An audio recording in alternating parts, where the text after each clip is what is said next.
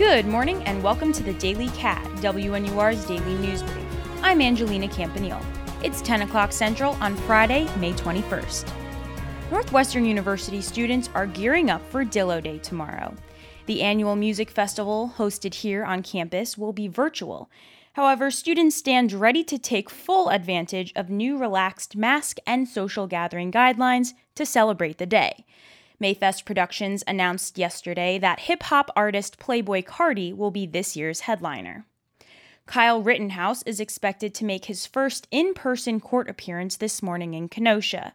The Illinois native is charged with killing 2 men and wounding a third during an August protest in Wisconsin over the police shooting of Jacob Blake.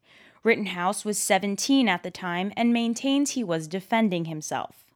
Israeli security forces used stun grenades and rubber bullets against Palestinians outside of a mosque in Jerusalem this morning. Just a few hours ago, the streets of Jerusalem and Gaza had been peaceful and citizens celebrated a ceasefire after 11 deadly days of fighting. The BBC is facing questions about its integrity after a scathing report on its 1995 interview with Princess Diana.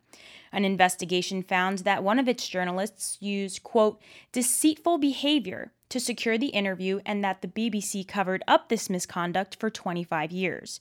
Yesterday evening, Princes William and Harry said there was a direct link between the interview and their mother's death. Tonight, we'll be broadcasting live from Lewis Hall. Tune in to WNUR 89.3 FM at 6 o'clock Central for our evening newscast. That's all for today's Daily Cat. For WNUR News, I'm Angelina Campanile. See you tonight.